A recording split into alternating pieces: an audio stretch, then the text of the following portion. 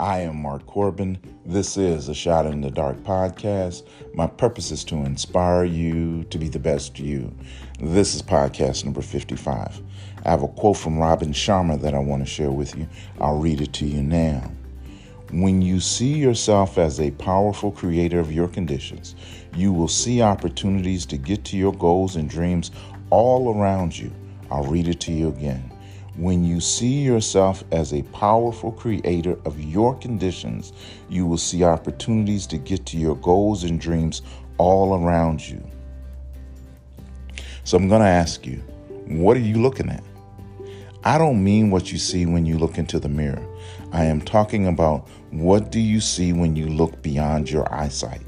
What wondrous things do you see yourself doing? What magnificent places do you find yourself in your imagination? Listen, it's time for you to look beyond what your eyes can see. It's time to behold all the world has for you to be. Let's add some scripture. Proverbs chapter 22, verse 29. Do you see someone skilled in their work?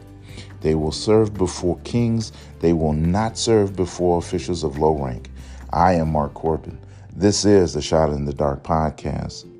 See beyond your eyes.